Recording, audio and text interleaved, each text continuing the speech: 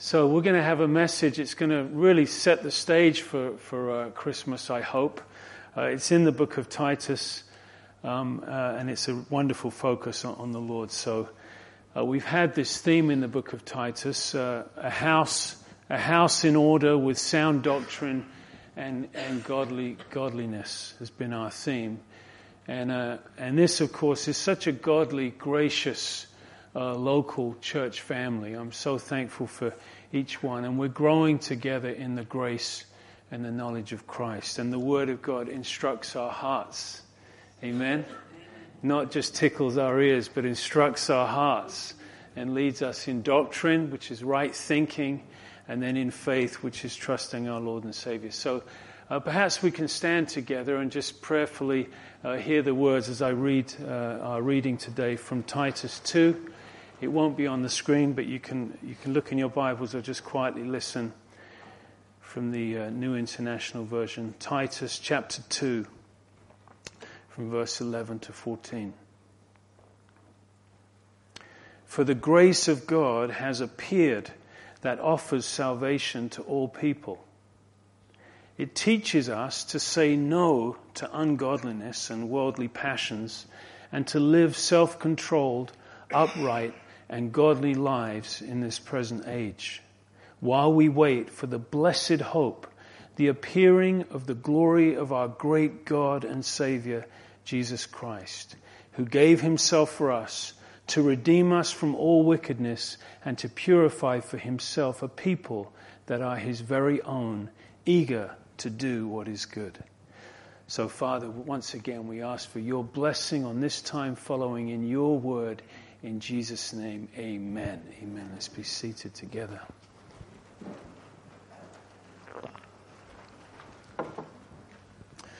Okay, as we follow along carefully together this morning, we remember in our study of chapter 2, the first 10 verses, Paul, instructing Titus, gives certain exhortations to the people of God about conduct. He first speaks to the older men, to the older women, the younger women, and the younger men, and ends with the slaves or the servants, that they would live in accordance to the gospel. And of course, the most powerful testimony of the gospel, of the life and the power of the gospel, is not just in a sermon, but it's in people's lives. It's the transformed, changed lives of people. And that's what people see when they come to this local church. They see godliness on display, not just a message, but a life. And in our passage, he comes to the last group, and that is to slaves and masters. And in the context, of course, we know in the Roman Empire there were millions of slaves. Paul is, of course, not condoning slavery, but he adds this principle of godliness to those who are in that arena. Slaves and also masters as well are addressed in other epistles and places. This doesn't directly apply to us, but in a sense it does, because the principle of servants and masters can speak to our workplace and what it means to be a Christian employee. And when you consider it that way, it has some very relevant things to say to us. We pick it up in verse 9, where it says, teach the slaves to be subject to their masters in everything, to try and please them, not to talk back to them. And of course that's addressing the idea of submission in the heart, recognizing an order and an authority that is in place. And as the Christian, we honor that authority, not so much because of the particular boss or the person or the company, but unto the Lord. We live according to a higher principle, a higher honor code. We live before God. It's a very important principle in our hearts and lives. It says to try and please them. Why? Because they are our bosses. And we want to honor God in our workplace. We want our boss to be pleased with what we're instructed to do and what we carry out. We desire to do a good job. We are not to slack or to cut corners, but we are to give our all, 8 hours for 8 hours, because we live before our God. We want to fulfill the tasks that are given, and perhaps even more than that, we would go the extra mile. because we are Christians. And we often hear that testimony. We get a good report on certain Christians in their workplace because of their ethics, because of their effort, because of their commitment, because of their faithfulness, because of their attitude. It's a wonderful thing to the glory of God. Paul says it this way in Colossians 3:22. He says, "Servants, obey in all things your earthly masters, not with eye service as men pleasers, but in sincerity of heart, fearing God." So not just when your boss is watching or when men are looking on, but in the private place, in my responsibilities, I give my all because I live before my God. How wonderful that is. And then verse 23 of Colossians 3 says, "Whatever you do, do it heartily as to the Lord and not to men." Wonderful. Then it says, notice it goes on here in Titus 2:9, "not to talk back to them." Literally it means not to speak against or oppose with obstinance. The Christian worker follows the instructions. He does what he's asked to do. It doesn't mean you can't offer your opinion, your suggestions, but you are not set to oppose that authority and that figure just for the sake of it, unless, of course, it might violate your convictions or to do what is right or comply with the law. But you want to honor him in the workplace. Maybe you have a difficult boss. Hopefully none of the church staff are going to say, yeah. But maybe you have a difficult boss, but you can pray for him. And I often find the way to find God's heart for someone is to pray for them. Verse 10, it says, "And not to steal from them, but to show that they can be fully trusted, so that in every way they will make the teaching about God our Savior attractive." And of course this speaks about honesty. We remember with the Cretans, in this context, in 1:12 of Titus, it says that the Cretans are always liars. They had a reputation of not being honest. So Paul, instructing Titus in Crete to address this issue, says that they would not steal from their masters. You might say, well, no one will ever know. But we don't think like that, because we say, oh, my God will know. My God will know.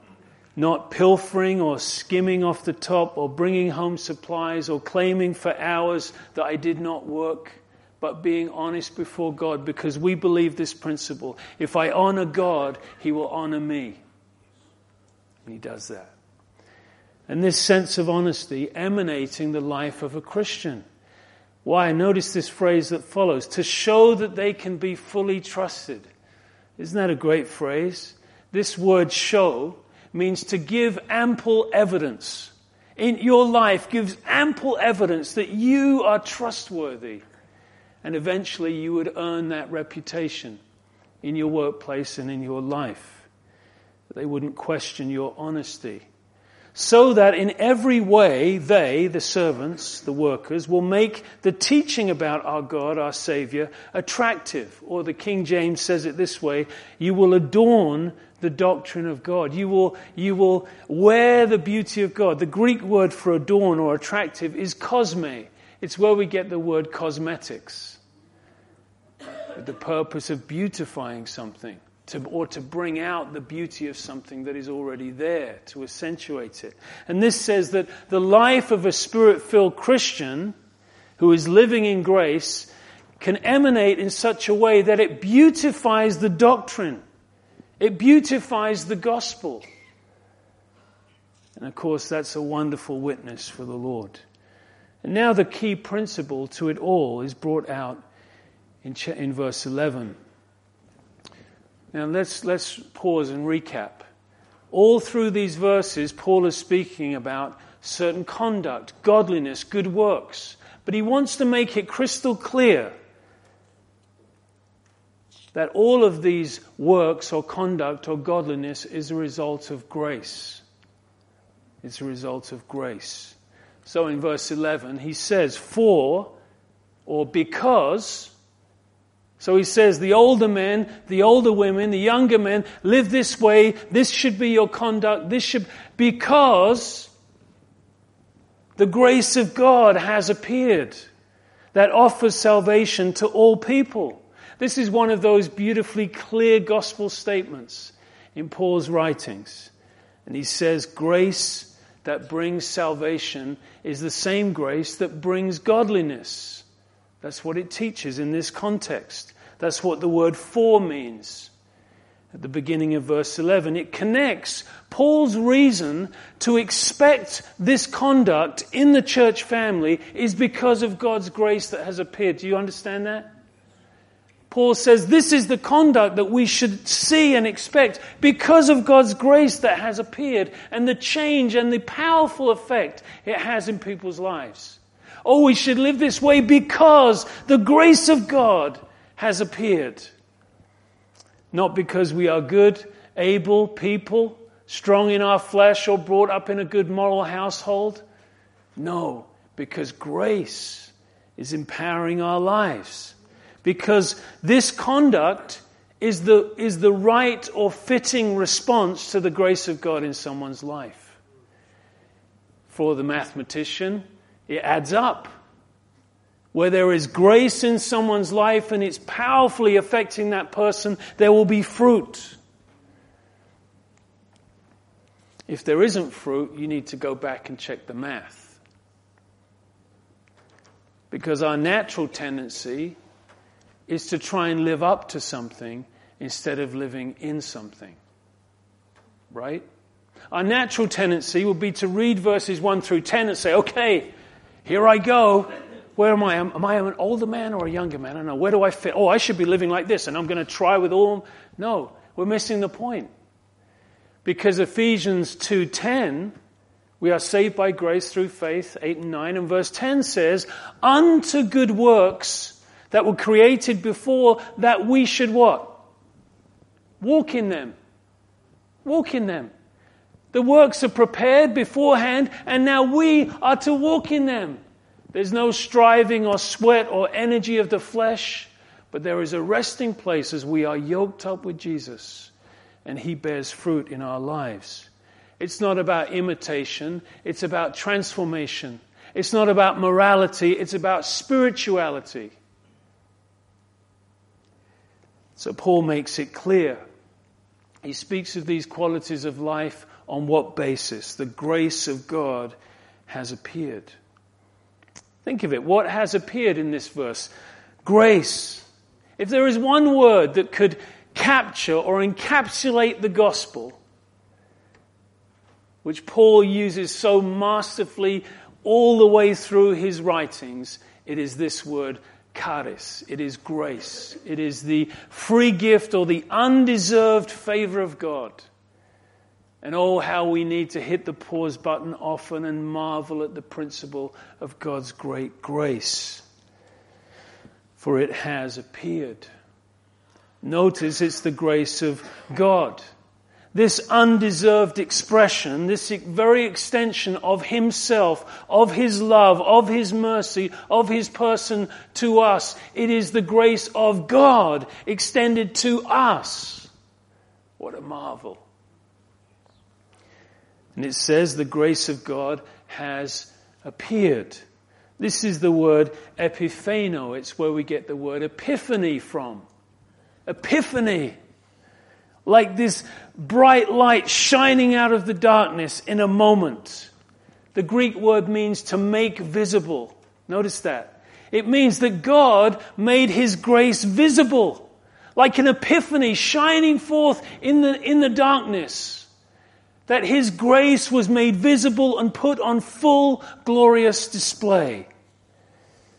If the grace of God could ever appear, it could never appear more beautifully, more clearly, more powerfully than this. Than God becoming a man, coming to the earth with the purpose of going to the cross to die for sinful men.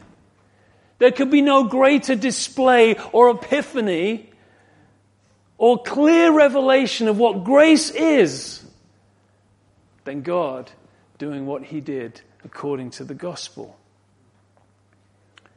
His appearance through the incarnation, meaning that he took on flesh, that he became a man, but also all the way through his public ministry to the cross, the death, the burial, and resurrection, puts on display his grace. Through Christ, grace has appeared. God became a man. Emmanuel, God with us, God for us, died for us. Salvation offered to all. And notice that in the phrase, grace of God has appeared that offers salvation to all. No one is excluded. No one is disqualified. No sinner is too far away. But grace has put on display that through Christ, salvation is offered to all. Marvelous that is.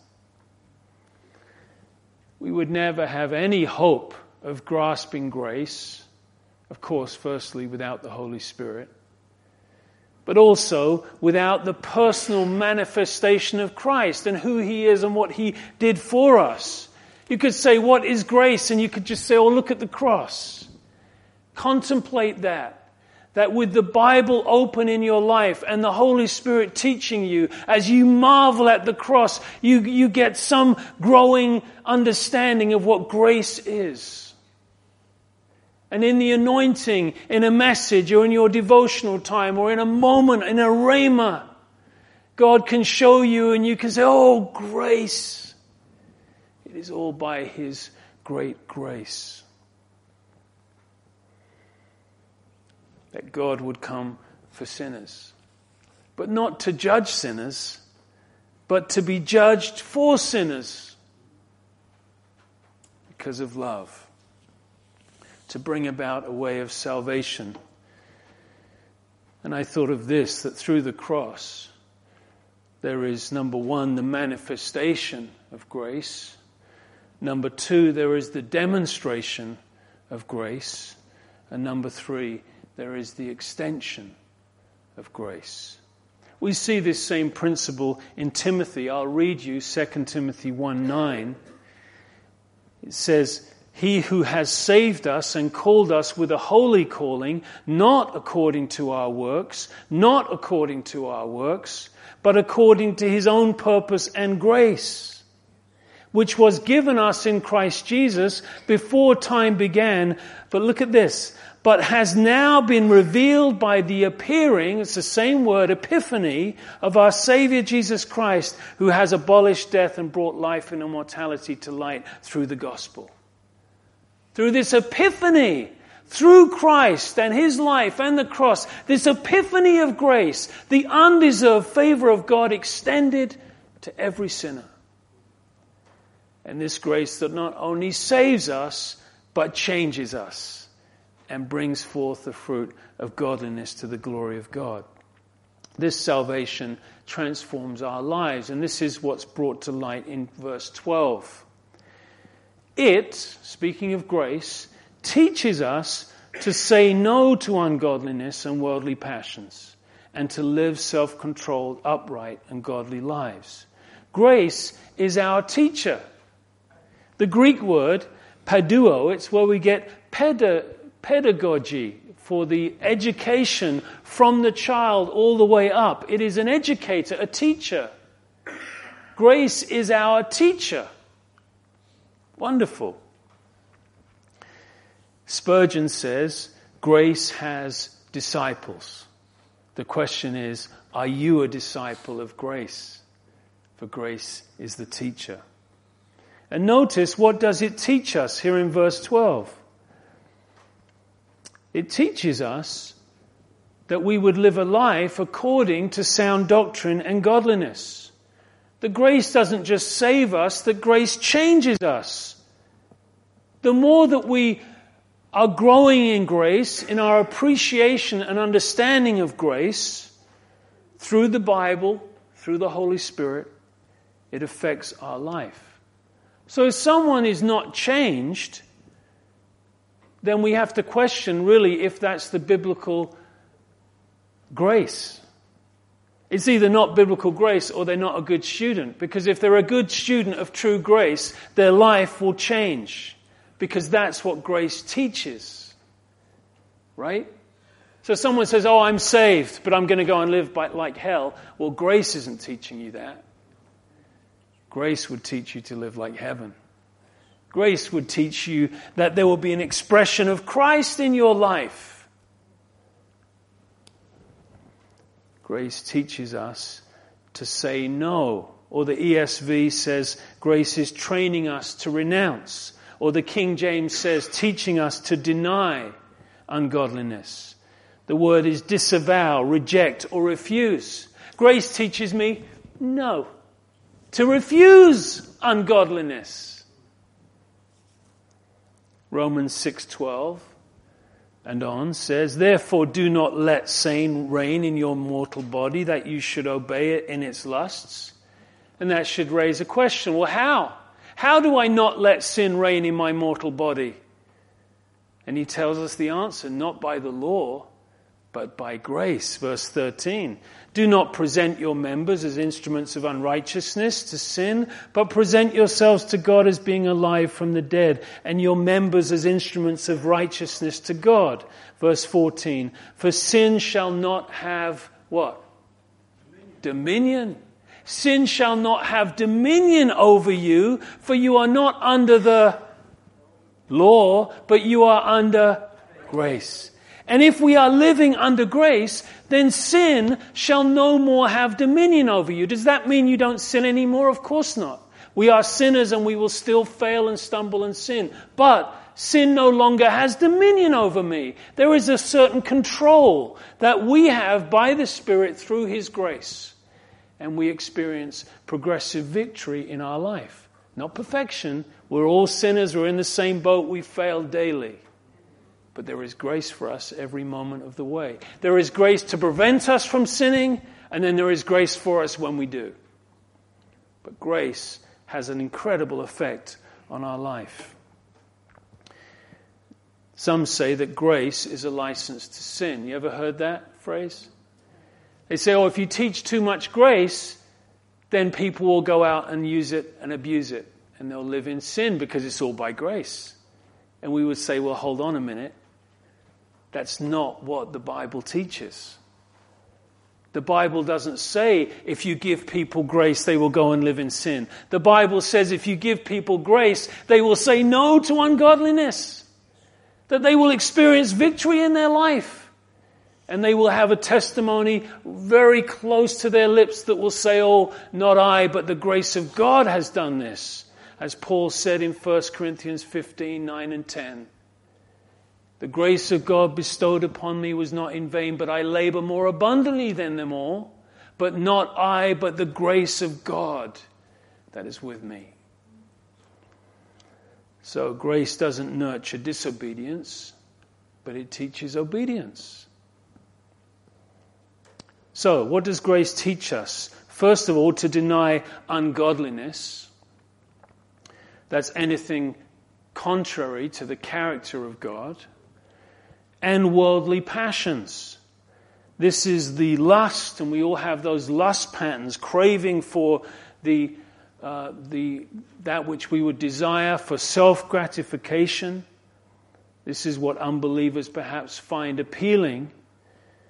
We know we want it, we know we shouldn't have it, but grace teaches us to say no. But there's an important principle to complete that thought, and it's this. It's not the law that stops me, but it's grace. In fact, Paul teaches that the strength of sin is in the law, and we could extend that thought then to say that the weakness of sin is in grace. Right? So if you put someone under the law, the very sin principle within them is strengthened. But you put someone under grace and the sin principle is weakened. So, the law may tell me to say no also. But it doesn't give me the power to follow through. Right? The law says, thou shalt not also. And it would say, you must say no to this, but it doesn't empower me. But grace teaches me to say no, and with the no comes the enablement or the power of God to actually follow through.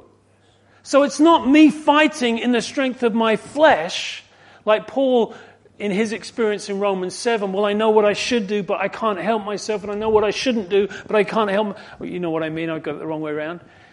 In that horrible conflict, moral conflict of Paul trying to fight his inner passions by the strength of his own flesh and coming up the failure each time. And he came to the glorious conclusion, oh, it is by grace. It is by Christ in me. So, it teaches us to deny two things, and it also teaches us to live in something. Let's read on. Teaches us to deny ungodliness and worldly passions, and it teaches us to live in self-control. This is a word we've come across a couple of times already in this passage, chapter 2. Self-control. Sophronos. It's an inward self-control, or the King James says to live soberly or with a clear mind. That we are healthy in the mind, you are not mastered by lust, but you have a control and a restraint in your life. That you would live self-controlled, upright. This is outwardly, if you like, morally or outwardly right. So inwardly controlled, outwardly living right towards your brothers and your neighbors, and godly or reverently. One is inward, one is outward, the other is upward. You are living before God with reverence. In this present age, in this life, in this time. Notice the next verse. Verse 13. While we wait for the blessed hope. The grace that is seen, that is found through his first coming, teaches us. And the hope we have towards his second coming holds us. It holds our focus while we wait. This is a present tense, a continued attitude of waiting in the believer's life. And what are we waiting for? The glorious appearing of our great God and Savior Jesus Christ. Glorious appearing. It's the same word, epiphany. But here he adds the word glorious. For in the first coming, it was in Bethlehem in a little manger scene. It wasn't announced in that way. It was known by a few. But the second epiphany or epiphano will be glorious. First as a lamb, and secondly, his second coming will be in glory. An extremely clear statement of his deity, by the way. The glorious appearing of our great God and Savior, Jesus Christ. This isn't referring to two persons of the Trinity. This is referring to Jesus, that he is our great God and Savior. It's very clear. And we are waiting for the glorious appearing, and it goes on, for the blessed hope. That's what we're waiting for, the blessed hope. That glorious appearing, we are waiting for it. And what are we doing while we wait? Notice the words, the first words there, while we wait. What are we doing while we wait? Well, we've read it. What are we doing? We are denying ungodliness and worldly passions and living self-controlled, upright, godly lives in this present age. To the glory of God, making the doctrine and the gospel of God beautiful through our lives. We experience victory, we glorify God, and we have a ministry and a testimony to the world as lights in the world. And who is coming? It says the appearing of our great God and Savior, Jesus Christ. And in the next verse, who gave himself for us. Oh, every phrase is so beautiful and so important. This means his voluntary act of giving himself for us. And why did he do that? Just a few more minutes. Why did he do that? Who gave himself for us for two reasons. To redeem us from all wickedness and to purify for himself a people that are his very own. to redeem us from wickedness or lawlessness. We have been redeemed. It means to be bought back from the slave market of sin. We were slaves to sin with no option. We had no choice but to sin, but now we have a choice through His grace and through His Spirit. And to purify for Himself. This is to be cleansed, to be purged, to be made clean. A people, don't you love these words, that are His very own. A people that are His very own, His prized possession. And what is the mark of these people in the last phrase? Eager to do what is good. Or the King James says, zealous for good works. That's the mark of a transformed life.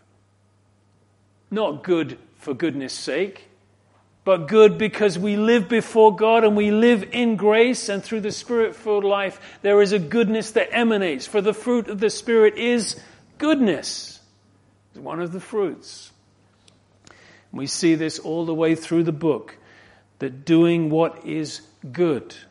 In Titus 2:3, 2:5, 2:7, 3:1, 3:8, 3:14 speaks about doing that which is good.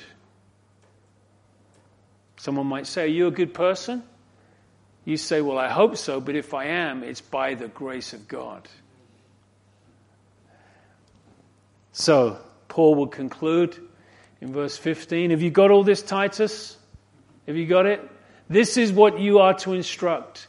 The older, the younger, the servants, and this is what you are to walk in your own life and your own stewardship, and to every other messenger of grace. These are then the things that you should teach. Encourage and rebuke with all authority. Do not let anyone despise you.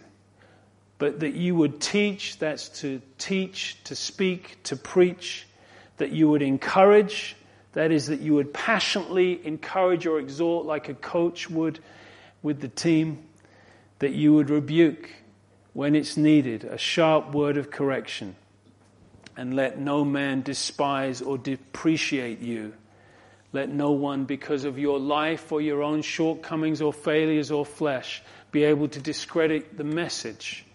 Do not be intimidated, swayed, or belittled, for you are to teach sound doctrine and to preach the gospel of grace. Amen? Amen. So, Father, we thank you this morning.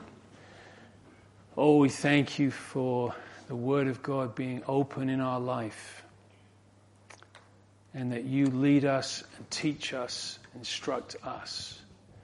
That grace is our teacher. That you teach us not only to say no and to deny, but you empower us through your grace. You enable us that we would say, not I, but the grace of God that is with me. Thank you, Lord, for your great grace upon our lives. Thank you that every day we have that glorious, fresh opportunity to be under your grace, to live in grace, to rest in what you have prepared for us. Oh, that there is no striving or fretting or sweating, but we are resting, trusting, and walking. And you are doing great things in our lives. Thank you for this local church. We sense your grace on our lives, that you would speak to us and touch us and change us evermore, that you would conform us to the image of your Son, that Jesus would be seen through us, our vessels of clay, and yet all the glory that is in us that shines forth by your grace. We just pray for one another, just crossover prayers right here in this moment. We pray for one another in our workplace, in our families, on the streets, in all of the relationships we have. We pray, that there would be the adorning of doctrine. There would be the beautification of the gospel through our lives as we walk with you. And it wouldn't be something that we're striving for or being overconscious of, but it would just be something that you do in our lives. Oh, we thank you and praise you, God. Thank you, Lord. We thank you how your word, how it rests like the dew on the grass. It rests on our hearts and minds. You speak to us. Thank you, Lord. Thank you, Lord. And together we do pray for these next couple of weeks. We do ask for opportunities to pray, to speak, to invite, to encourage. We pray that through our prayers and our hands and our mouths, our lives, that people would hear, people would come to know you, people would draw near. We ask you to do that. And Lord, we pray perhaps there's someone in this room today that you're not sure if you're a Christian. Or you're listening online today. Oh, you are in the right moment. For the gospel is for you. The message is so clear, so simple. That God loves you. That Jesus died for you. That He is the Savior. And that through Him grace has appeared. And it's extended to you this morning. You would just reach out in your heart and say yes to Him. Say, yes, Jesus. Oh, I believe in you. I trust you as my personal Savior today. That you would come into my life. That I would sense your presence. That your grace would be my teacher. That you would teach me to say no and to say yes according to your will. That you would teach me how to live soberly, righteously in this world. Not in a religious sense, but because of a love for you. And because of your grace that has set us free. And if you're praying that prayer, just say, oh, thank you for saving me today, that I will be born again today by your grace through faith. And for each one of us, we pray you'd seal these words in our hearts by your Spirit. We ask that you to give us remembrance. And some we would really pray, please God, help us retain and remember these things. Bring them back to remembrance for us. Give us sweet reflections and meditations on this week. We pray for those here this morning that need a physical touch. Perhaps you're here today, you need a healing. You want to believe God for that. Or just in your heart, pray, ask Him to maybe lift your hand in an expression of faith and say, oh Lord, please touch me and heal me today. Hear my prayer. You know my ailment. You know my need. And I ask for you by your grace that you would reach down and touch me in this moment, that you would heal me and deliver me. Perhaps there are some here this morning and you are struggling with a certain vice or temptation or character trait in your life and you would like deliverance this morning. Just say, oh God, help me and deliver me by your grace. I cannot deliver myself. I cannot change, but you can change me. Lord, I ask for that today. God, please do that in my life. Pray for every family here, every child, our extended families represented by each one here today. You know the needs. We pray for our unsaved loved ones, those who are facing physical troubles and operations and health issues, desires with selling property or moving or getting a new job or whatever it might be. Oh God, we thank you that we can bring these petitions to you and you hear us today. We love you and we thank you. In Jesus' name, amen.